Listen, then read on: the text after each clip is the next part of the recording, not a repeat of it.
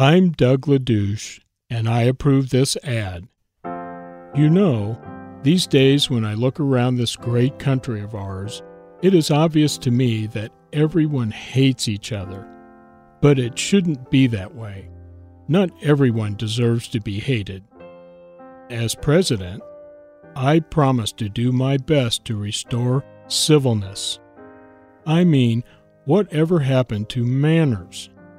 Let's get back to the good old days when we addressed people with respect. We'd say, "This is my boss, Mr. Smith." Or, "This coffee is cold, but that skirt sure is hot, Miss Thompson." There, was that so hard? Problem solved. While we're on the topic of women in the workplace, when it comes to who is better for a job, a man or even a woman, I don't see color. I think women have the same rights men have.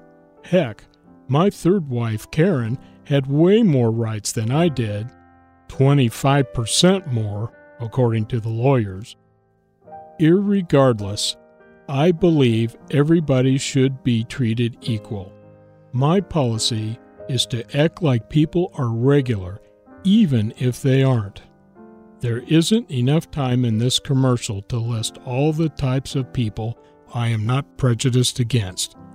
I don't care if you are a funny color, a strange religion, or just a weirdo.